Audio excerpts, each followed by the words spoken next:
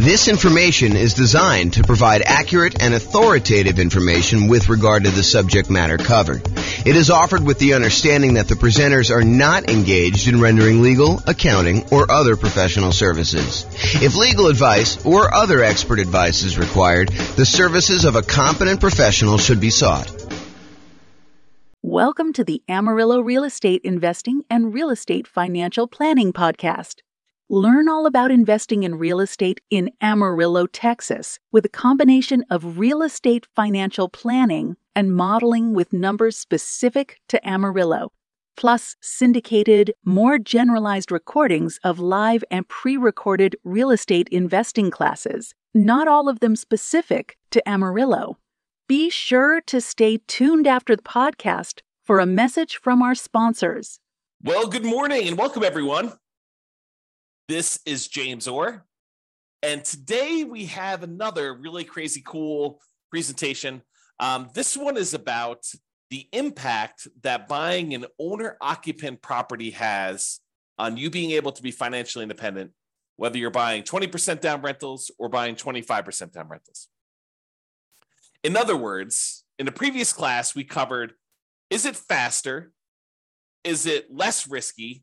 Is it higher net worth for you to buy 20% down rental properties or for you to go buy 25% down rental properties? And in that presentation, we talked about all the different things related to 20% versus 25%. But what we didn't specifically do in that kind of modeling is we did not have you buy an owner-occupant property first. So in this presentation, we have you buying an owner-occupant property with 5% down. Then you go and you buy 20% down or 25% down. And you might be wondering, hey, does buying the owner-occupant property slow you down? Does buying a property that's more expensive than you renting, is that going to reduce your savings rate and slow down your ability to save up for down payments? Or does buying an owner-occupant property where the mortgage payment, the principal and interest part of the payment, not the taxes and insurance, those are actually going up, but the mortgage payment stays fixed such that over time you end up saving more money than if you didn't buy an owner-occupant property, because rents would keep pace with inflation. So the amount you're saving would normally stay about the same over time. But if you buy an owner-occupant property and you have that mortgage payment be fixed, yeah, maybe at the very beginning, it's worse for you. You're saving less. But because the principal and interest part of the payment does not change, that remains static. And so over time, the amount that you're able to save to invest in whatever you're investing, in this case, putting 20% down, 25% down to buy rental properties, but it could be stocks, it could be bonds, it could be, Dogecoin, it could be whatever you're investing in, right? Because you'll end up having more to save if you buy this owner-occupant property as time goes on, because you fix in your cost of living expense, part of your cost of living. There's still some that's going up, the taxes and the insurance and the maintenance and all that other stuff on the property, but the mortgage payment is fixed. And the other weird thing about this is at some point, 30 years in the future, if you're getting a 30-year loan, you get rid of that payment completely. Your principal and interest part of your loan goes away because you paid off the loan. So now you're living on taxes and insurance and maintenance on the property. So if you thought before you paid off the property, you needed, let's say, $10,000 a month in order to be financially independent, you needed your passive income from all of your assets to produce $10,000 a month in order for you to be financially independent and cover all of your living expenses, including your housing. But now, let's say, just for argument's sake, $2,000 a month of that no longer needs to happen because you no longer have a mortgage payment. So now you only need $8,000 a month to be financially independent. Well, that's super interesting, because if you were at $9,000 a month in passive income, by paying off your mortgage, you instantly become financially independent. And so whenever you pay off that mortgage, if you were really close to being financially independent, it may be you're there, or it may be that you're really, really close to doing it.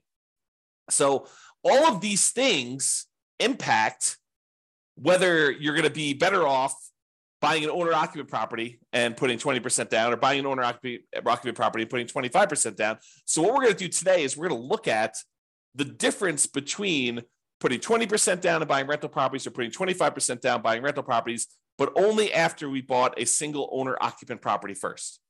In other classes, we will compare directly head-to-head, buying an owner-occupant and then buying 20% down rentals to buying no owner-occupant and buying 20% down rentals. But today we're going to actually do, in both cases, you're buying the owner-occupant property, and now you're buying either 20% down rentals or 25% down rentals. We're going to see which one of those is going to be faster to financial independence for you, which one is going to be higher net worth for you, and which one will be less risky. So that's what the kind of presentation is about today. So hope you're as excited as I am. Let's begin. So I modeled this in order to tell you which one is better. I modeled this for over 300 US cities. And what I went in there and I basically did is I set up a scenario in our real estate financial planner software that I wrote, and it allows us to go and model if somebody were to make a certain amount of money and they're saving a certain amount of money and they're buying properties that have certain characteristics based on whatever market you're in, and how long it takes you in order to get to the point where your investments actually all the returns from all your investments exceeds your kind of living expenses that you have there. And then we'll figure out how long it takes you to do that. And then we can measure a whole bunch of different things like net worth and time to financial independence and a whole bunch of different risk measurements. And honestly, we could go and look at any of the details. It's like probably 100 different variables that we track, but we'll kind of simplify for this presentation so I don't get too far in the weeds. So I did all those analysis, and then we're summarizing all that analysis. You can, and probably should, drill into the individual city that you're considering doing this in so you can get more details. Okay, so here's the comparison. In both scenarios, whether you're buying 20% down or 25% down, you're buying an owner-occupant property with a 5% down payment to start with, and you're voluntarily paying private mortgage insurance. And if you remember, private mortgage insurance is an insurance that you pay in order to protect the lender because you didn't put 20% down. And we cover that in detail in a lot of other classes, so I'm not going to go into detail on that, but it is something that you are paying so that you can put less than 20% down when you buy the property. That way, if you default, the lender feels protected. And that's one of the conditions they have for you to be able to buy a property with less than 20% down. And then you are going to move into that property because you're buying an owner-occupant property to live in, and you are living in that property forever as part of our model. You are never moving out. You're never buying anything else to replace it. You're basically buying the property, moving in, living there forever. And then you buy your next property. In this case, you're going to be your rental properties, when you've saved enough money for a down payment, plus closing costs, plus 6 months of reserves for both your personal expenses and the reserves on any properties that you own. And you can qualify for the loan based on a 45% debt to income ratio. So I am checking for all those things before you buy your next property. You need to have saved up either 20% down or 25% down, plus closing costs, plus 6 months of reserves for all of your personal expenses, whatever your living expenses are, and 6 months of reserves for any properties that you own. And you need to be able to have a 45% debt to income ratio, including the new property that you're purchasing. And then if all that criteria is met, then you can buy your next rental property as fast as you can. And some of them are going to be faster than others because in some markets, the cash flow is better and it actually helps you qualify faster with that debt to income ratio. And some of them, the cash flow is worse and it slows you down from being able to qualify for that 45% debt to income ratio. You need to wait until your properties actually cash flow a little bit better before you can qualify for the loan. Okay. And we're buying up to 10 properties total. One of them you're going to be living in, and up to 9 rental properties. So that's the criteria we're going to do.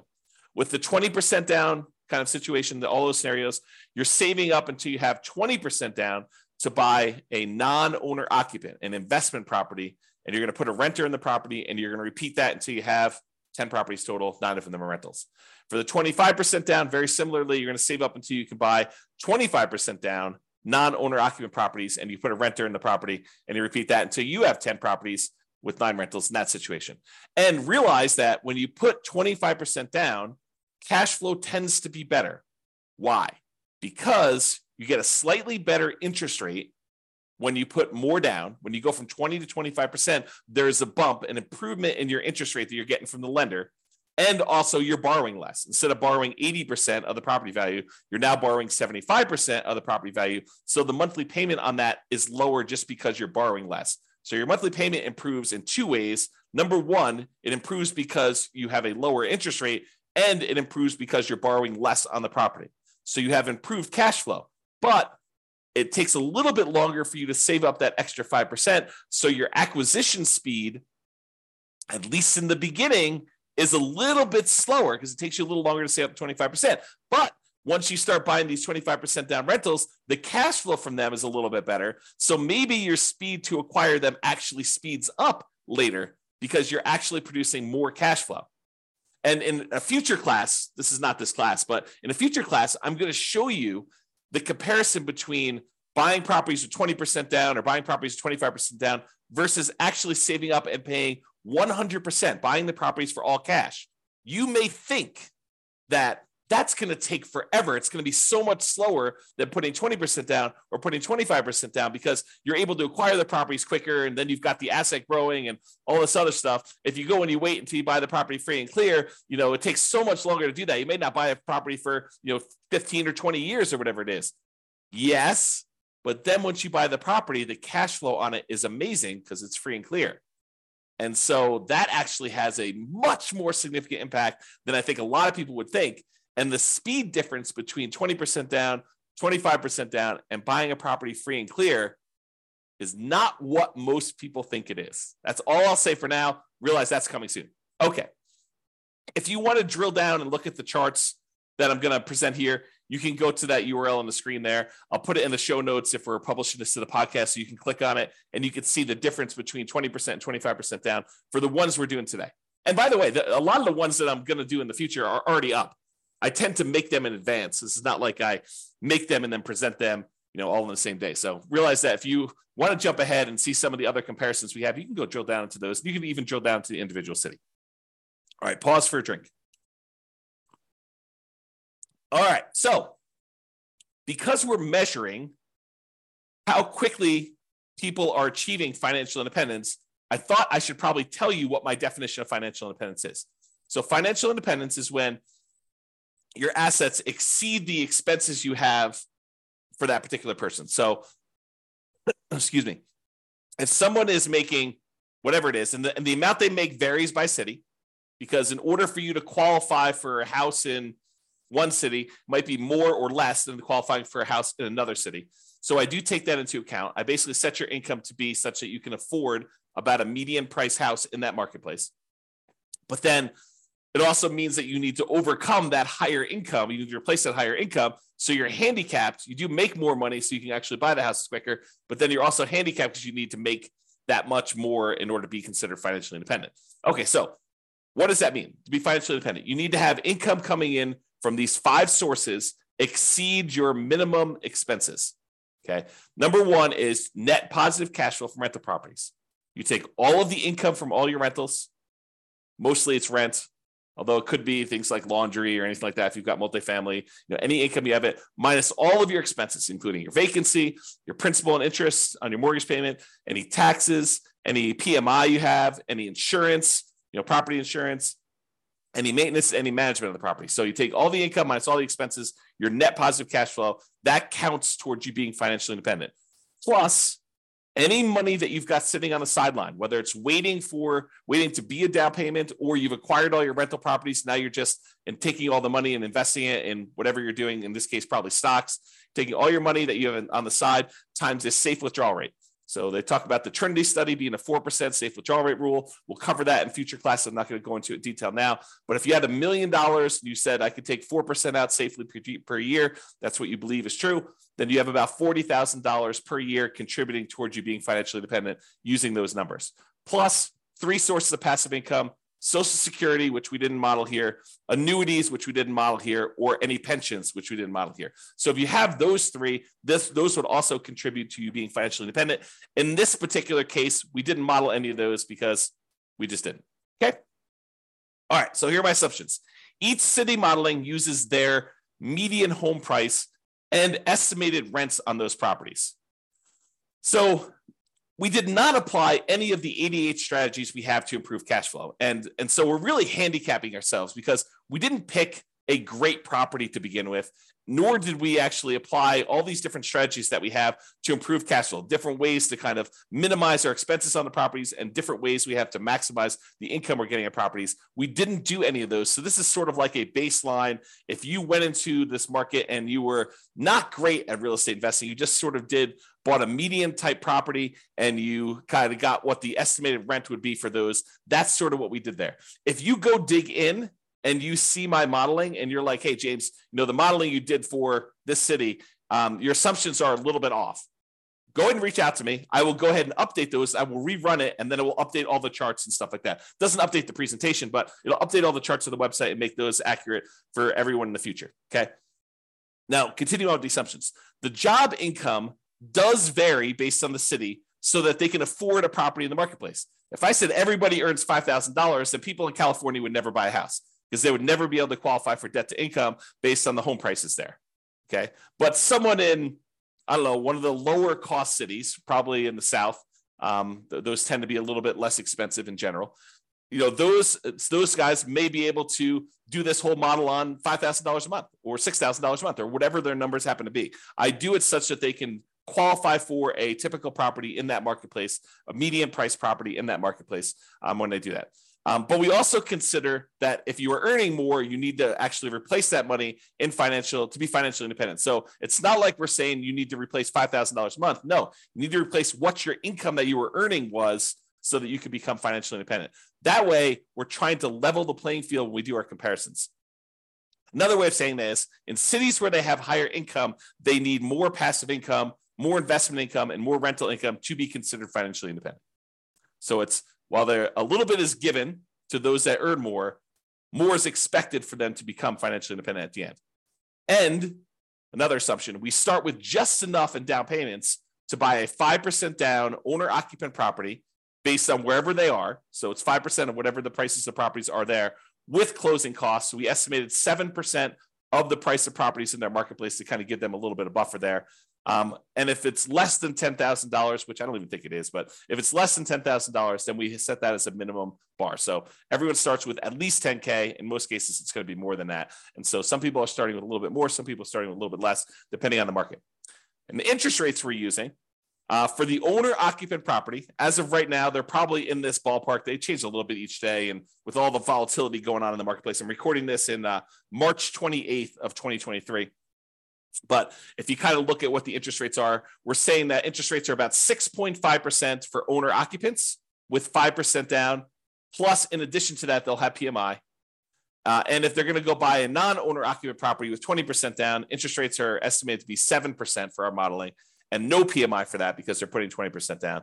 And if you're getting a 25% down non-owner occupant loan, it's 6.75. So it's a 0.25% or quarter point difference between buying with 20% down versus buying 25% down. And I think that's conservative. Check with your lender because it varies a little bit each day, but I think that usually it's a little bit more than that. So I'm slightly handicapping the 25% down purchases by not giving the full benefit that they're going to get. And in that case, by the way, they're not paying PMI either. So with both of the non-owner occupant purchases, they're not paying PMI. Okay. And I modeled this out for 100 years, not because I think you're going to live to be 100 years from now old, which you may very well, but because I was modeling it out for 60 years at first, which I think for some people is too short and some people it's probably too long.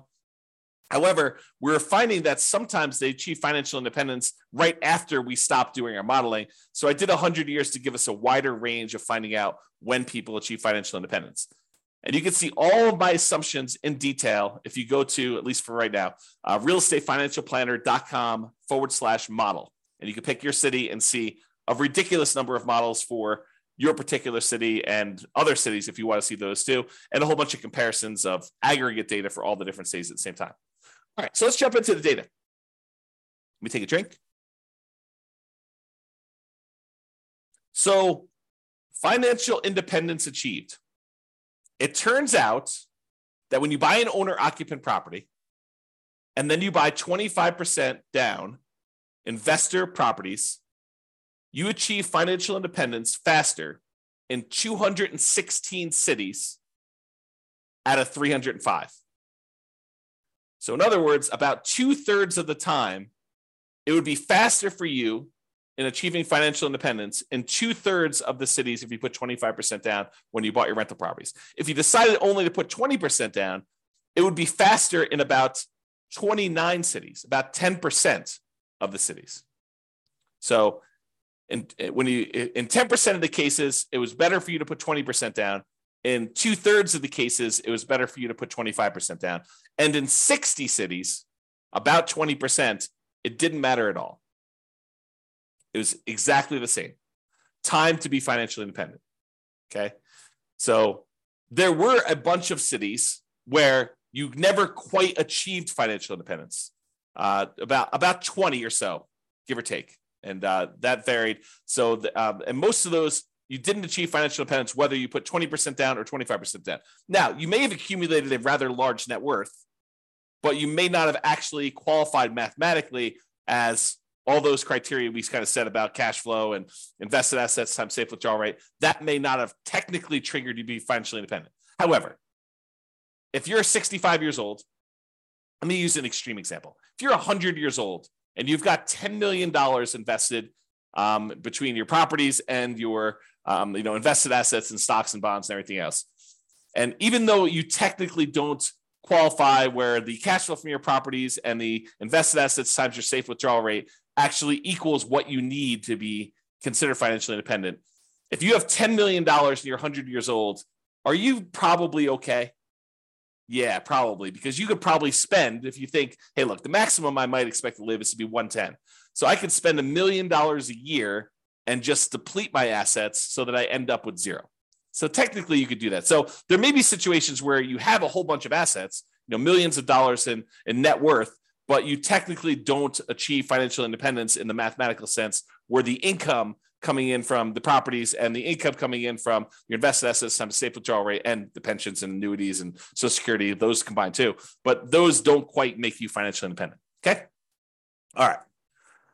So this shows you a histogram showing you how many of the cities achieved financial independence broken out by time. And so you can see, like, let's look over here on the low end here. There are some that achieve it in, and probably in the 5 year or so range. There's about 5 cities that do that. And it doesn't matter if you put 20% down or 25% down, it's about the same number. The same thing here with this kind of up here when you're in the 8-year rule, kind of like in that general period of time. And then about 10 years, looks like there are some properties where if you put 20% down, you achieve financial independence a little faster compared to 25% down. But what I want to point out to you about this is these look relatively similar to me, except there's this big bump here right after about the 30-year point. What is happening after this 30-year point? What happens after 30 years? You pay off your owner-occupant property because you bought the property with 5% down at the very beginning. Then you started saving for your investment properties. But after 30 years after you buy your owner-occupant property, that thing gets paid off. So a whole bunch of scenarios got to the point where they were financially independent as soon as you paid off this owner-occupant home.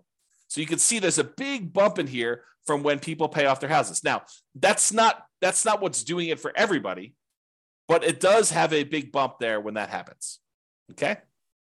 So you can see that. All right. So what this chart is showing you, it's showing you how many months faster it was to put 25% down or to put 20% down for each individual city. Each city is its own dot. The green ones show where it was better to put 25% down by this number of months, however many months it is away from this zero line. So like this one right here is about 25 months. So it's 25 months faster for this particular city than putting 20% down. So it's about 2 years faster or so for this particular city if you put 25% versus putting 20% down. And this axis shows you how expensive the properties are in that marketplace. So there's this market right here has really, really expensive properties, and it was better for you to put 25% down by about 6 months in that particular case. And you can see how far away they are from this kind of zero line shows you how much better. So I'll make some general statements about this data. When you put 25% down, sometimes it's a lot faster. They're a lot farther away from the zero line. Sometimes they're not, and sometimes they're exactly the same. That's all the ones that are on zero. Okay. But when you look at the ones that are red, the red ones are where a 20% down is faster by that many months. There are times when 20% down is faster, but not by that many months. So 25% was quickly behind it if you did that. But there are some times when you put 25% down where it made a huge difference. In this case, it's like 3 years faster for you to put 25% down. Now, if you love your job and everything is amazing and you think this is great, I'm not in a hurry to be financially independent, stop working, which is what happens, by the way, in our modeling. When someone becomes financially independent, we have them stop working. But if you're like, hey, listen, I love my job, I don't care, then does it really matter if it's 3 years faster to be financially independent? Probably not. But what if you hate your job? What if you're like, I can't wait to be done with this. I need to be financially independent. I want to spend time with my family. I want to spend time with my significant other or my kids or my grandkids. And I want time to be able to do what I want to do. Well, then 3 years may be a long time. And, what's the value of knowing that you could be 3 years faster? What kind of value does that add to you if I could show you which strategies are better versus which strategies are worse, which strategies are less risky, which strategies are going to get you there faster, which strategies are going to give you a higher net worth. So I don't know, 3 years could be life-changing. Okay. To be able to buy 3 years of your time back by just being smart about which strategy you use, I don't know, seems pretty important to me. Okay. So you can kind of see the difference there. And you can see that in general, the more expensive the properties, the better off you would be putting 25% down because there are hardly any red dots on the expensive property side. Okay. But there are lots of green dots. So the more expensive your market in general here, the better it would be for you to put 25% down in order to get to financial independence faster. All right, now let's switch to net worth. So for net worth, if you put 25% down, you have a higher net worth at year 40, which is kind of our measuring point, 40 years in the future. You have a higher net worth at year 40 if you put 25% down in 151 of the 305 cities. So about half the time, you'd have a higher net worth by putting 25% down, which may be counterintuitive for a lot of you folks because you're thinking to yourself, hey, I'm putting 20% down. I'm acquiring properties a lot faster, at least at the beginning, because I'm buying the first one faster. Like, hey, if you're rushing to go buy your first 20% down property and you're like, listen, I just got to get in. I got to save up just enough. Now I'm going to buy a property right now, right away. Might be better, depending on what city you're in and the economics of your city, for you to actually wait until you save up that extra 5%. That's what this is saying. It's just the math. Okay. So in 151 cities, it's faster for you to put not faster. You have a higher net worth by putting 25% down. Now, in 138 cities, you'd have a higher net worth if you put 20% down. So a little bit more to put 25% down, a few more cities, but not a huge difference. And 16 cities, it made no difference at all. You have the same net worth regardless. Okay. Now, here's the difference in net worth. This is that chart we showed you before. So it shows you how much better or worse putting 20% or 25% down was in terms of net worth, broken out by price of properties. So how far it is away from zero is how much better it is. The green dots means that 20% down was better, had more dollars. The red dots are where 25% down was better, it had more dollars. So in some cities, by putting 20% down, you had a lot more dollars, millions of dollars more by year 40. However, in other cities, you'd be better off putting 25% down. And the reality is it's not as much better. So the ones where 25% is better, it's not by a lot more money. I mean, some of them are pretty decent, but we're not talking about millions of dollars. We're talking about, I don't know, just eyeballing it, $500,000. So in some cases, putting 20% down gives you a higher net worth, but not necessarily speed to financial independence, which they're sometimes competing goals. All right? Okay, so you can kind of see that. There was only one city where we ran out of money, where you were buying properties that had such negative cash flow that you ended up running out of money, even though we had those 6 months of reserves and 6 months of personal reserves and all those other things. And remember, we didn't apply any of the 88 strategies we have to improve cash flow. There are quite a few things that we could have done to avoid this in real life. We could have bought better properties. We could have bought properties in a market that didn't have this really ugly cash flow. Imagine you're in the market, which I'll tell you what that market is in a second. And maybe part of my assumptions, by the way, too, because I'm not an expert at all these markets, but imagine you're in this market where you have this really, really ugly cash flow. Well, you're not moving into these properties. So technically you could go pick a slightly better market to invest and buy properties in. You didn't have to buy properties in this market. It's not like you're doing the nomad strategy where you're moving into each property, right? You're only moving into one property. But for all the other investment properties you bought, you don't have to technically invest in that same city. So we could have done that as just a really obvious solution. And there are a whole bunch of other things we could have done to improve the economics of the properties that we're buying. Okay. So in one city, we ran out of money. That city happened to be San Jose, California. And it could be that my assumptions were wrong. Like maybe my estimate of rent on the properties that we said were the median price properties were just off in San Jose. It's definitely a possibility. So if you happen to be in San Jose, please reach out to me and let's go over the assumptions that we used for San Jose and we'll correct those. And then we'll rerun it. And maybe San Jose looks amazing then. I don't know. Okay. So I'm just not familiar with that. All right. So that's all we got there. All the other ones did not run out of money in our modeling. All right. Here's a quick summary. So this shows you, there's two different slides here. One where we look at what the median was. And by median, I mean, we took all the values, let's say for net worth as an example, we lined them up from the smallest net worth to the highest net worth. Then we looked at what the middlemost one was. And we told you what the median, the middlemost number was for net worth. And so, for example, with 20% down, the median, the middlemost net worth was just about $8.9 million. But the median net worth when you put 25% down was about $9.023 million, or a little bit more, about $100,000, $116,000 difference. Not a big difference, in my opinion. It's about 1.3% different, with 25% being a little bit higher on median net worth. Now, I did median, but I also do average. Average is where you add up all of them and you divide by the number that you have, and so you get an average. Okay, and so the average net worth is about 11.9 million versus 11.8 million. Again, about $134,000 difference. Again, about 1.1%. So not a significant difference there in net worth. But in both cases, I'm sorry, in the case of median, 25% down is a little bit better. In the case of average, 20% down is a little bit better. So depending on whether you're looking at the median case or the average case, depends on which one would have been better for you, 20% or 25%. But honestly, they're only like 1% off. And that's not that big of a difference. And in addition to that, this is a net worth 40 years in the future. So it's in like inflated dollars. If you think about that, right? Like think about, 40 years ago, what the cost of things were. They were a lot cheaper than they are today.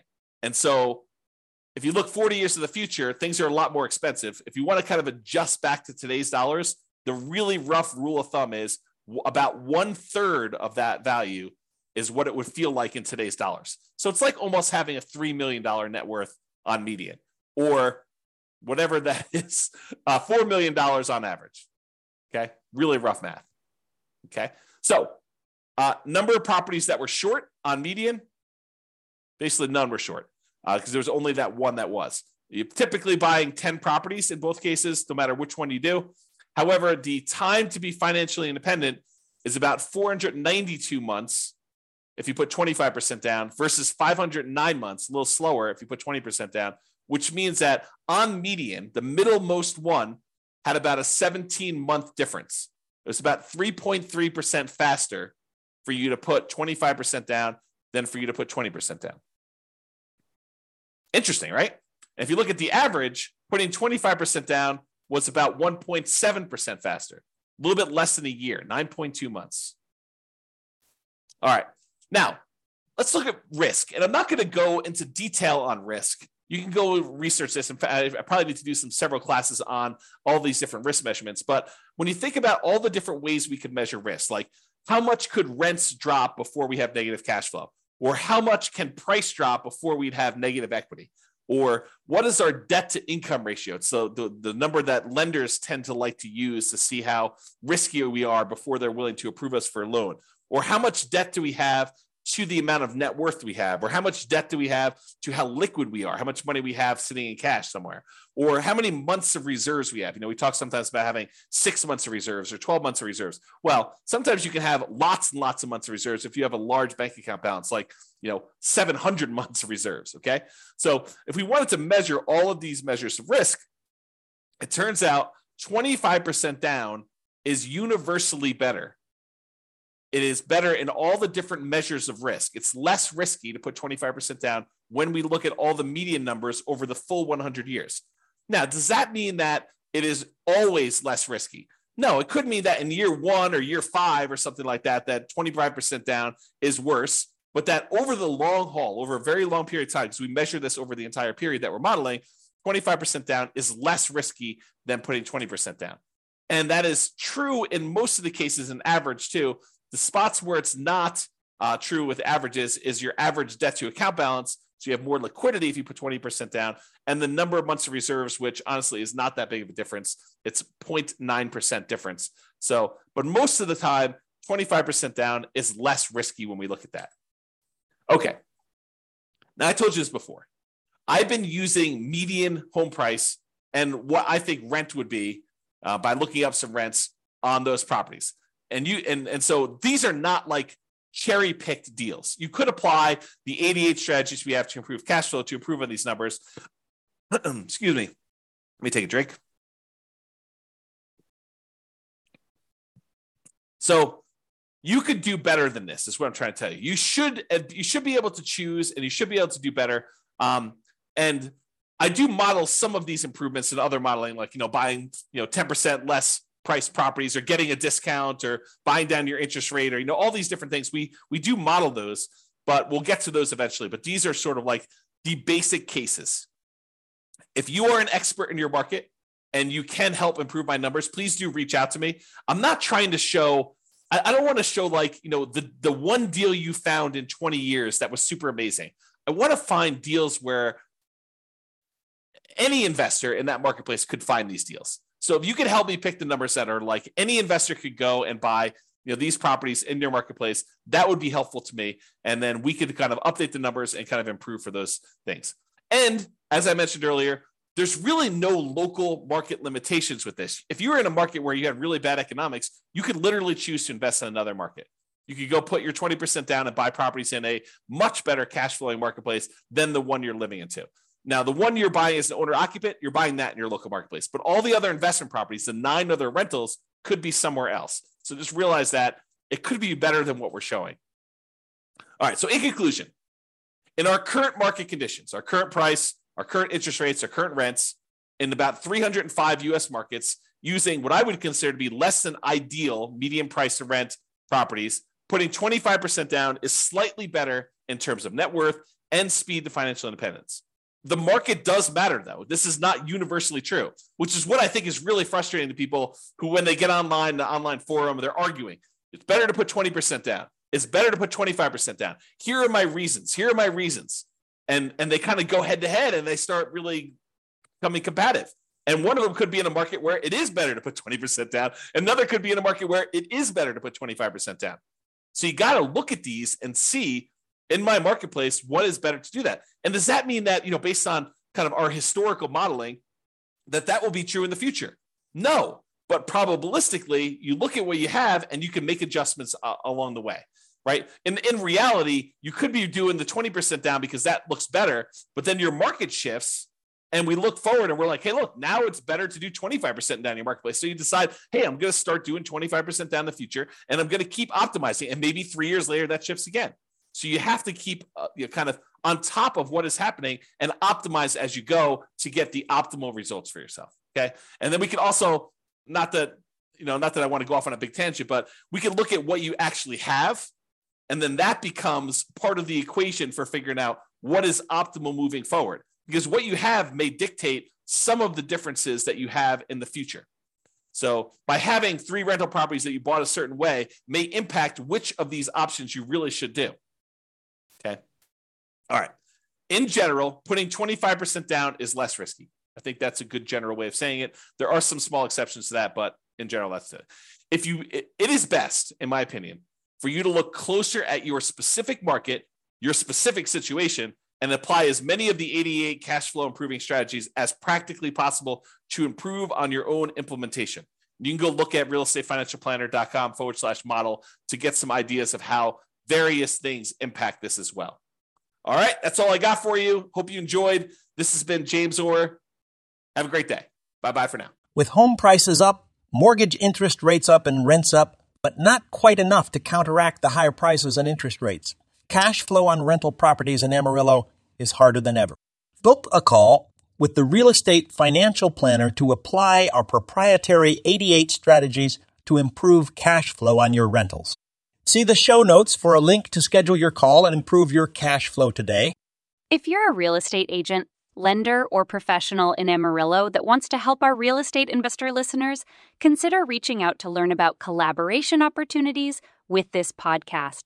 We'd love to add more value to our listeners by having you assist our investors buy, sell, and finance their real estate investments.